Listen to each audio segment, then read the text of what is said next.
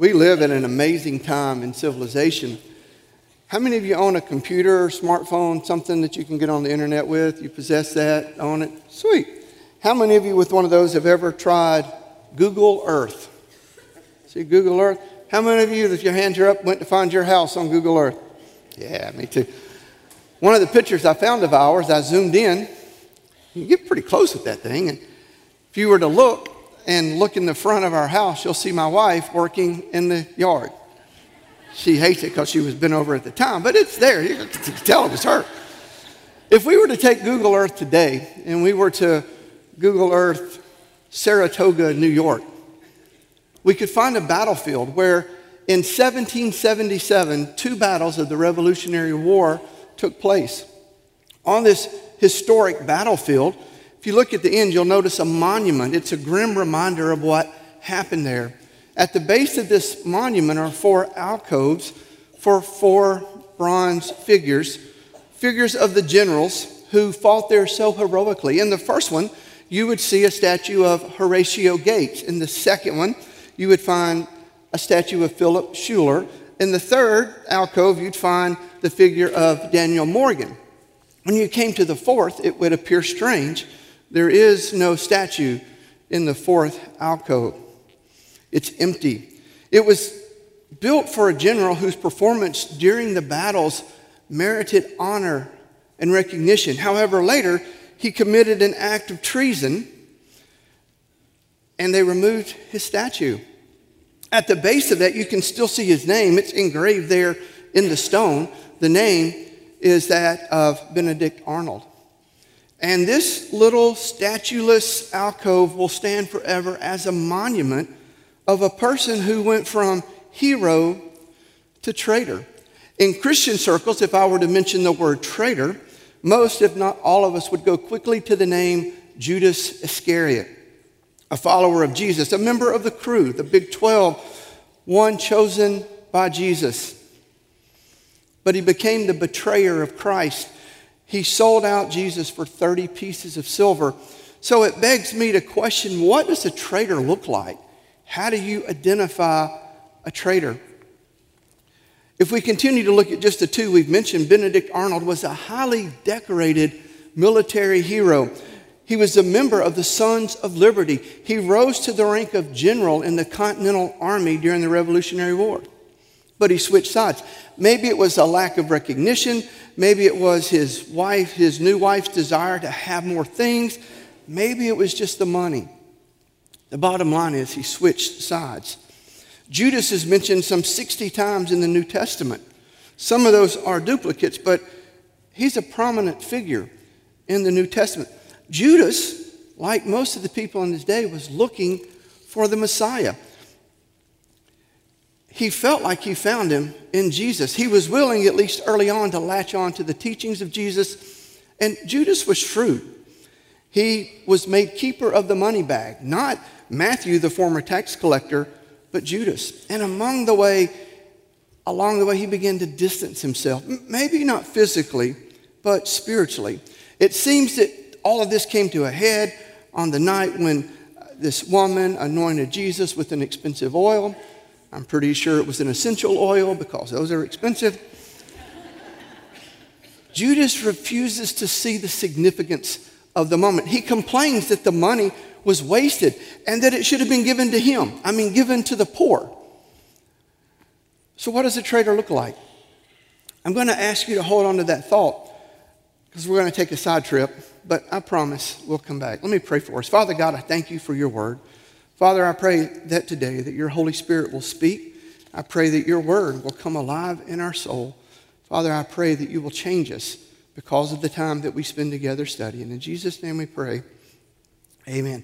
I'm going to read from Matthew chapter 7, verses 24 through 27. Now, bulletin lookers, I know that's not the passage in there. We're still going to get to that. So today you get a little aerobics. We're going to stand for this passage, and then in a little bit we'll stand for the next. That'll be the last one I ask you to stand for. But if you would, stand in honor of the reading of God's word. Matthew chapter 7, the words of Jesus. Therefore, anyone who hears these words of mine and puts them into practice is like a wise man who built his house on the rock. The rain came down, the streams rose, and the winds blew and beat against that house, yet it did not fall, because it had its foundation on the rock.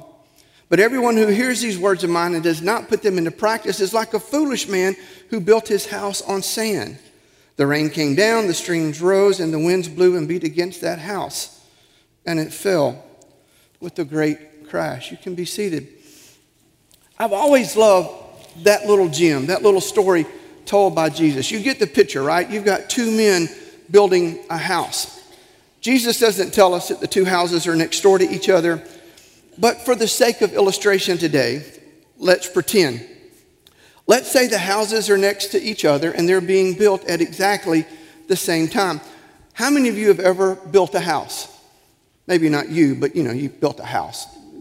All right, well, for the rest of us who've not had that great frustration in life, today I'm going to make you a house builder. You get to build one of the two houses. And you don't get to pick which one. You're going to build the house built on the sand. I know it's not fair, but it's okay. So we begin with the foundation. You know that you need a footing to build a house. And in our houses, we're not going to build a basement. We're just going to have the slab floor. You can finish your house out any way you want. You can put tile, carpet, hardwoods. But let's say that when you begin the building, you get ready to put the footing down, your area is not really solid. In fact, it's sand. But looking at it, you decide if I tamp it down really well, I can go to Alabama Rentals and get a tamper and just go to work on that, and it will pound it down and it will seem solid. And it does. It seems solid. And then you look and you realize that your neighbor has this large slab of rock under his house. But do you know how much it would cost to pour enough concrete to have that kind of foundation? And besides, when have we ever had enough rain to cause a problem, right? So you both now have your subfloor in place, and you've started the walls, you've stubbed in the plumbing, the electrical, you put in a roof, you got it in the dry, put in some windows, some doors, nice shingles on the roof. Oh, I see that you went with a tin roof. Good for you. I hope your HOA is okay with that, but it's probably not a thing.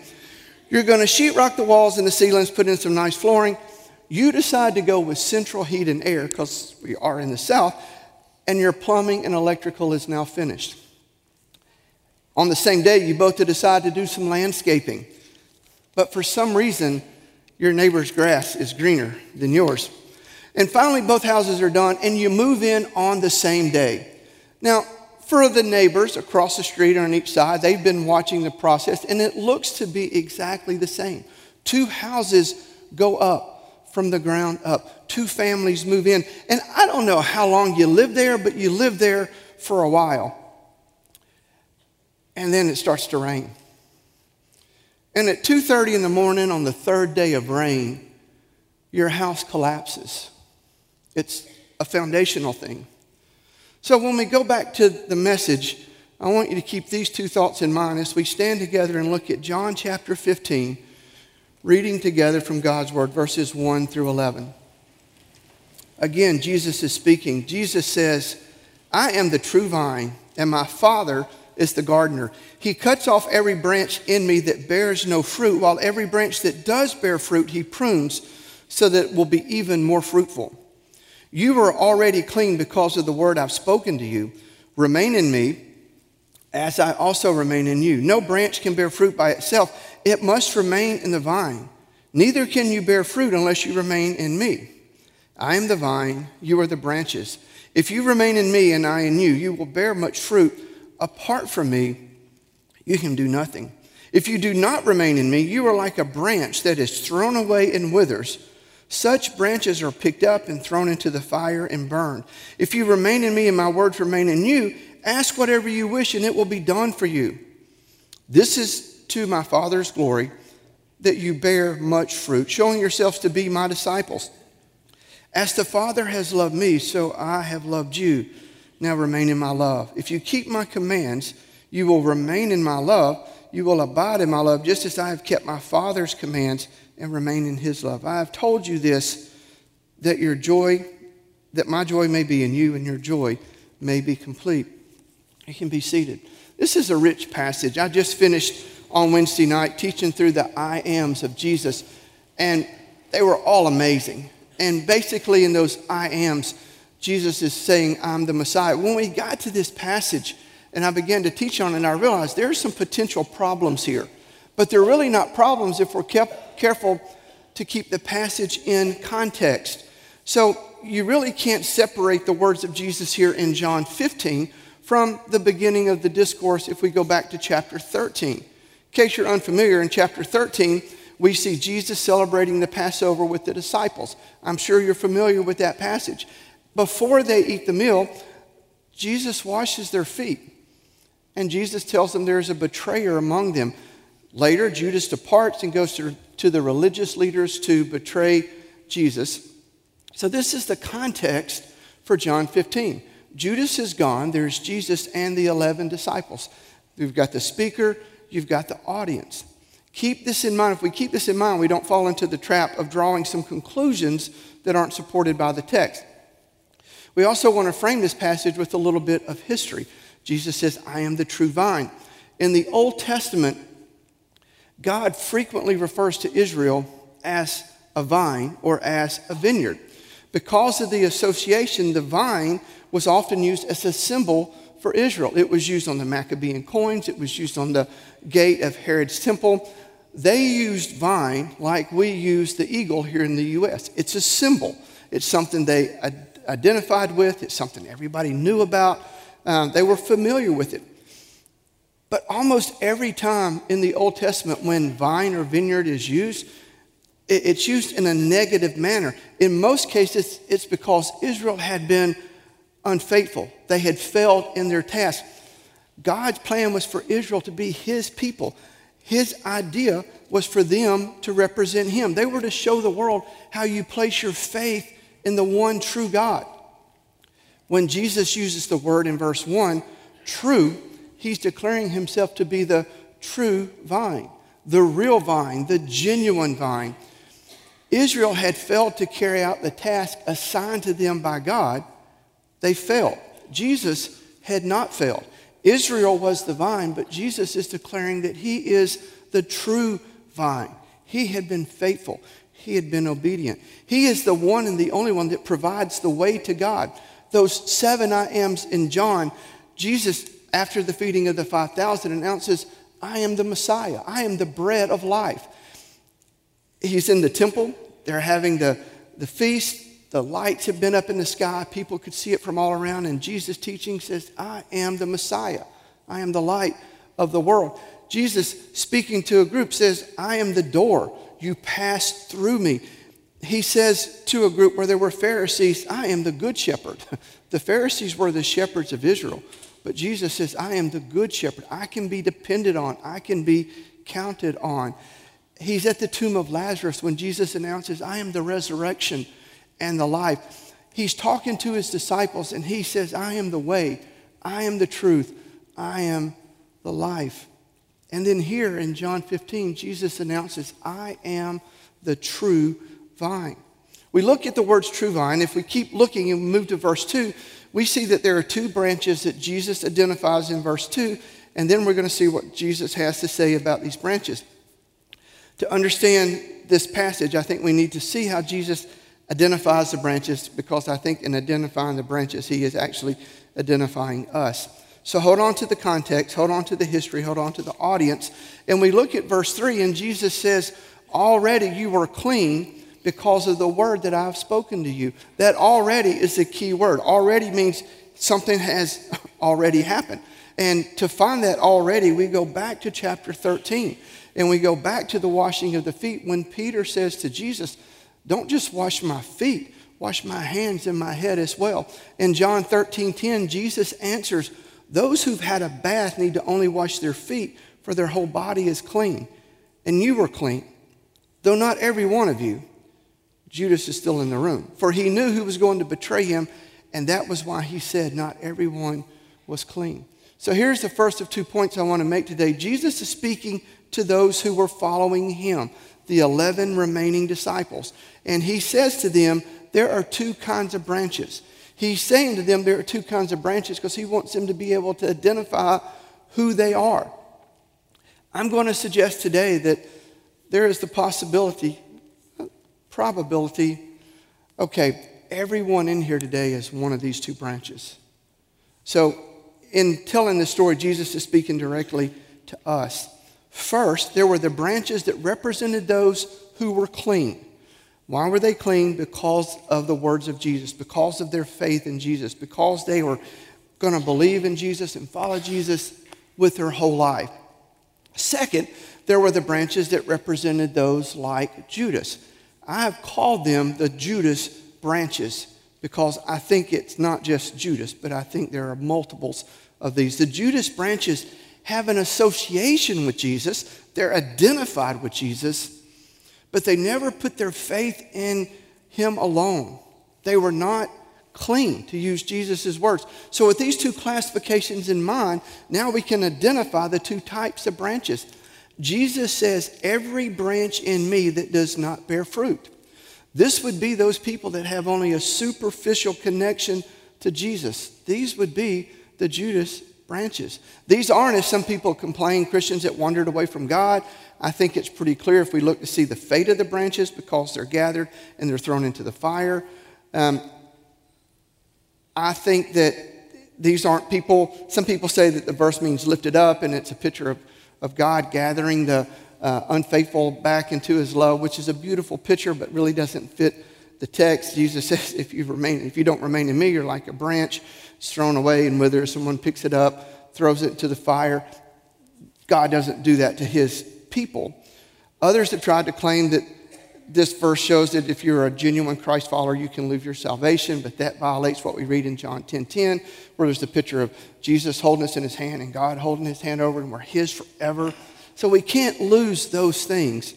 We don't do anything to earn our salvation, so we don't do anything to lose our salvation. It is secured in Christ alone, through faith. So if we look at the context, I conclude that these branches are Judas branches. They represent those people like Judas. They have a superficial connection with Jesus. If you were in the day of Jesus and you saw Jesus and the 12 people go by, you would look and assume that all 12 of those people were sold out, connected, believer, followers of Christ forever. And in this picture, we see that it's not true. There was a traitor in the midst. There's ample scriptural support for this. If we look in Romans, just one passage, we're going to pull out Romans 11. Listen to verse 17. Paul here is just describing how Gentiles were grafted into Israel, how they became part of the vine. In verse 17, Paul says, if some of the branches have been broken off, and you, though a wild olive shoot, have been grafted in among the others, and now share in the nourishing sap from the olive root, do not consider yourself to be superior to those branches. If you do, consider this: you do not support the root, but the root supports you. But then you will say, branches were broken off so that I could be grafted in. Granted, hear this. But they were broken off because of unbelief. And you stand by faith. Don't be arrogant, but tremble. If God did not spare the natural branches, he will not spare you either. There is so much more to this passage than we can cover, but here in verse 20, the reason that the branches were broken off was because of their unbelief. The Judas branch is there because of Judas's unbelief. His failure to believe that salvation comes through Christ and Christ alone. The Jews, as a people, claimed to be God's people because of their heritage. But because of their lack of faith, God had broken those branches to make room for those who would come to him by faith. It's the same picture that we see here in John 15. The branches are broken off because the believers had never put their faith in Christ alone. Like Judas, they had some association with Jesus, but they were more identified with him than connected with him. They were never genuine Christ followers. There are a lot of branches like that still today. They call themselves not Judas branches, but Christians. They may go to church, they may read their Bible, they may do good works in the name of Jesus so they can become identified with him, but they have never genuinely placed their faith in him alone as a means to relationship with God. These are the people, I think, these Judas branches that Jesus addresses near the end of the Sermon on the Mount. Jesus says, not everyone who says to me, Lord, Lord, will enter the kingdom of heaven, but only the one who does the will of my Father who is in heaven. Many will say to me on that day, Lord, Lord, didn't we prophesy in your name and drive out demons in your name and perform many miracles? Then I will plainly say to them, I never knew you. Away from me, you evildoers. So if the branches that do not bear fruit represent those who only have a casual association with Jesus, then it becomes easy to identify the remaining branches. Jesus says every branch that does bear fruit. It's the bearing of the fruit that proves out the genuine Jesus followers. In this passage, Jesus goes on to describe what the life looks like of a genuine Jesus follower. So first thing he says is they abide in Jesus and Jesus abides in them. The word Jesus uses here, the word abide, he uses 10 times in the passage. It's probably a good word for us to look at because even though we've heard the word, it's not a word that we use. None of you on your way out today will say, I'm going to abide and eat lunch. We know the word, but we don't use the word. And it's a word that John uses. It's kind of got a wide range of meanings, but all the meanings have to do with remaining or staying or enduring. But when we get here, probably the best way to understand this word is to use the phrase remain or abide means to make a permanent home. So Jesus is saying, if you abide in me, you choose to make a permanent home with me. And Jesus then says, and I will abide in you. I will make a permanent home with you. A genuine Christ follower is someone who makes their permanent home with Jesus and in whom Jesus makes their permanent home. Jesus provides for us the model of this kind of relationship. That's what he did when he walked the earth. He would say, I love the Father loves me. I'm in the Father is in me. I abide in the Father, and the Father abides in me. And Jesus says we're to have that same kind of relationship with him that he has with the Father. We are to make our permanent home in Jesus. That's what it means to be the branch on the vine.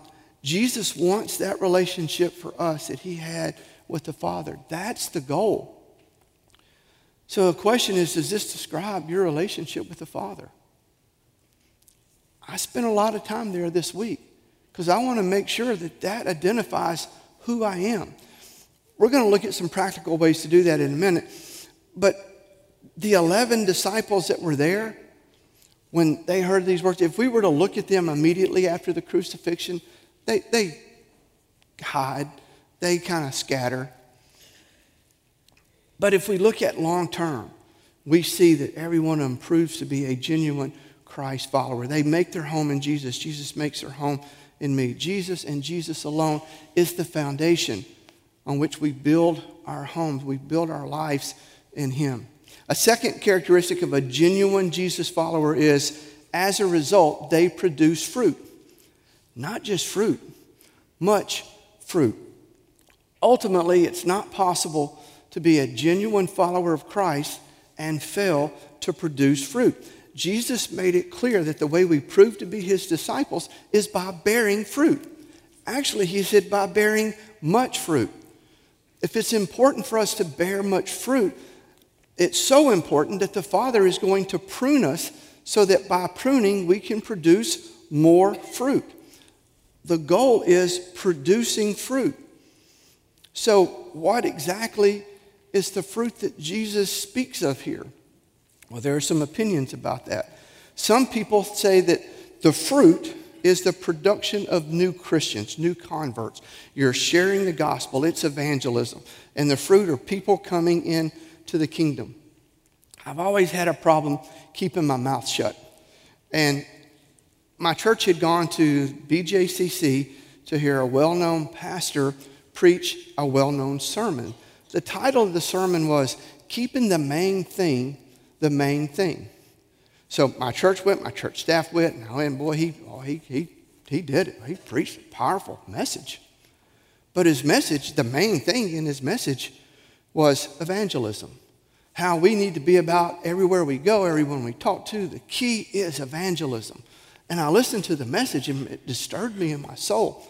So they were going to the van and I was going to stand in line, and I stood in line and I shook his hand. I said, man, that was something. What a powerful message. But I'm concerned because you just told everybody here that the main thing is evangelism. And it's not. The main thing is our personal relationship with Christ. And he looked at me and said, but everybody knows that. And we don't. And Jesus in here, when he says produce fruit, it's important to tell people about Christ. That's not the main thing. That's not the fruit specifically that I think Jesus is talking about here. So then others want to say, oh, it's the fruit of the Spirit that's mentioned in Galatians and other places. And I think both of these ideas are part of what it means to bear fruit. But in the context of this passage, I think we define bearing a fruit in a broader way. I think here, bearing fruit means manifesting Jesus in our lives. I honestly think that is the main thing. It is our personal relationship with God. Out of our personal relationship with God comes telling people and bringing them into the kingdom. It's living a life that is full of love, joy, peace, patience, kindness, goodness, self-control. It's not one or the other. It's Jesus manifest in our lives, and out of that manifestation, these other things happen. We can see this lived out in the lives of Peter and John post-resurrection. In Acts 4, Peter and John are brought before the Jewish leaders because they had healed a lame beggar in the name of Jesus. So after Peter speaks, this is how the people reacted. We find this in Acts 4:13. When they saw the courage of Peter and John and realized they were unschooled, ordinary men, they were astounded. And they took note that these men had been with Jesus. Jesus was manifested in their lives. They saw the works of Jesus in the lives of these men. They recognized that Peter and James had abided in Jesus and that Jesus had abided in them, that Jesus was being manifested in the way they lived their lives. Here in the ministry of healing. Earlier in the chapter in Acts 4, it says, but many who heard the message believed, so the number of men who believed grew to about 5,000. There's your evangelism. They abided in Jesus. Jesus abided in them. And as a result, many people came to Christ. As a result, they did the works of Jesus. So maybe you're asking, if I want to be a genuine Christ follower who abides in Jesus and who has Jesus abiding in me so that I can bear much fruit, how should I live? I have 4 suggestions for you. It's found in this passage. The first is allow God's word to prune your life. Remember, this passage was spoken to the 11 disciples who were the branches of the vine, not a Judas branch.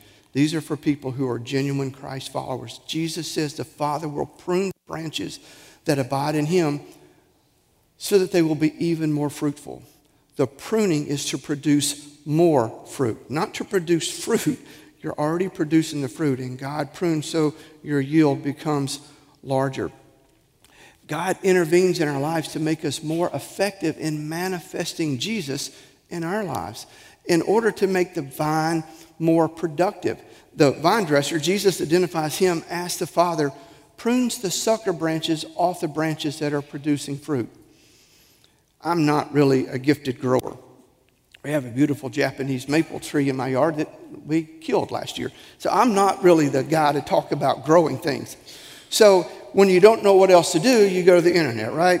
So I go to gardeningknowhow.com. Sounds legit. I think it really is. And we've been talking in the spiritual, but I want to show you how closely this resembles the physical. This is from their website. While you might be tempted to leave a tree sucker, remove them as quickly as possible. A tree sucker will sap the energy away from the healthier and more desirable branches on top. Chances are you will not be pleased by the fruit produced by the tree sucker. Remove them to improve the health of the plant overall. It goes on to say tree sucker removal is easy to do. Tree sucker removal is done in the same way pruning is performed. Using a sharp, clean pair of pruning shears, cleanly cut the plant sucker as close to the tree as possible, but leave the collar, they put this in parentheses for people like me, where the tree sucker meets the tree to help speed the wound recovery. Perform this tree sucker control as soon as you see any plant suckers appear so that they put less stress on your tree. When there are Judas branches on the vine, they should be pruned. When there are Judas branches in your life, they should be pruned. How do we know? How do we prune? Well, our fruit production is not what it should be. And so God comes in with his word and he cuts the tree suckers off. These spiritual suckers, these Judas branches, keep us from being as fruitful as God desires. So God comes and he prunes them. Sometimes he does that by allowing trials and difficulties to come in our lives. Sometimes in the midst of a trial of difficulty, we see things that are keeping us from being fruitful as God wants us to be. The trials don't do the pruning. They just expose the tree suckers in our life. The only way to get those suckers removed is to expose them to the Word of God. That's why the apostles were clean, because of his words. In Hebrews 4:12, it tells us, for the Word of God is alive and active. It's sharper than any double-edged sword, sharper than any pruning shears you can find. God's Word penetrates to the dividing soul and spirit, joints and marrow. It judges the thoughts and attitudes of the heart. The Father prunes perfectly. Anything that hampers our relationship with him, it needs to be pruned, cut away, gathered up, thrown in the fire. We all make choices every day. For every choice we make, there are consequences. In the choosing and consequences part of life, God may need to prune you. Whenever he prunes, there may be scarring. But the pruning, the trials, they can expose the spiritual suckers in our lives. Unless we find a way to expose our lives to God's Word, we never get rid of them. We must be people of the Word. It may be painful at times, but when it's painful, we continue to view our lives through the lens of God's Word, and we realize that when going through the pruning, it's so that we can yield more fruit. There are a lot of things in our lives that are much more likely to be abiding in us than God's Word. A lot of times we spend our time and our money and our energy on other things other than God's Word. We spend our time and energy and days on things other than the Bible. It's an exhaustive list. My list was an exhaustive list. I'm not saying things to you that I didn't sit down and go through and say, oh my goodness, I need to make sure I'm a branch. The second thing is we keep his commandments. Jesus couldn't have been any clearer in this. He said, if you keep my commandments, you'll abide in my love. You will make your permanent home in my love, just as I have kept my Father's commandments and abide in his love. Make my permanent home in the love of the Father. Jesus was fruitful in his ministry because he was obedient to the Father. And if Jesus needed to be obedient in order to be fruitful, how much more important is that for us? We don't get to choose to be disobedient. If we choose to be disobedient, we're choosing to be a Judas branch, because we are called to be a branch on the vine. The third thing that I see in this is I'm to love my fellow Christ followers. Love my fellow genuine Christ followers. Jesus continues in John 15, verses 12 and 13. He says, my command is this: love each other as I have loved you. Greater love has no one than this, than to lay down his life for his friends. Remember where we are in John 15. At the end of John 16, Jesus is going to say, I told you all these things, in me you might have peace. In the world you'll have tribulation, but be of good cheer. I've overcome the world. And then Jesus goes to crucifixion, where he's going to lay down his life for his friends. I think because of this later, John writes in 1 John 2:11, anyone who claims to be in the light but hates a brother or sister is still in the darkness. Anyone who loves their brother and sister lives in the light, and there is nothing in them to make them stumble. But anyone who hates a brother and sister is in the darkness and walks around in the darkness. They do not know where they're going, because the darkness has blinded them. We are to love each other, genuine Christ followers, loving each other with the love of Christ. It is not possible to be a genuine Christ follower and be connected to the vine and not love your fellow Christ followers. Jesus makes it clear how far that love is to go. It's to go to the point of being a selfless love, so you're willing to lay down your life for the sake of someone else. That's why it's so appalling that petty little things get in the way of our love for our fellow Christ followers. If Jesus could ask the Father to forgive those people as they were nailing him to the cross, surely we can forgive whatever happens between us and our true brothers and sisters who may have offended us in some way. The fourth thing I see in this is we are to pray according to the purposes of Jesus. Jesus continues, he says, "You did not choose me, but I chose you and appointed you so that you might go and bear fruit, fruit that will last. So whatever you ask in my name, the Father will give you." We bear fruit that will last because we abide, we make our permanent home in Christ. And when we live with that permanent home in Christ, anything that we ask in the name of Christ, the Father is going to give us. This is another one of those passages that people separate from the surrounding context. They try to use it to develop some really bad theology. Jesus isn't saying here that we can pray for whatever we want, then tack to the end in Jesus' name to the end of our prayer, and then somehow God is obligated to give us what we want. That's not the context of this passage. It means that what we pray for is to be consistent with his character and his desires. It means that when we pray for that which is consistent with the Word of God. It means when we pray, we ask God to prune our lives with his Word. It means when we pray, we ask him to help us to be obedient to his commandments. When we pray, we ask him to help us to love other Christ followers, regardless of how they may have hurt us. As you leave, I'd like to challenge you to think through your life. If you're breathing, you probably have some of those spiritual suckers that need to be pruned. A good way to start is to ask yourself, am I obeying the commandments of Jesus? An easy way is just to look here. Do you love your brothers and sisters in Christ with a sacrificial love?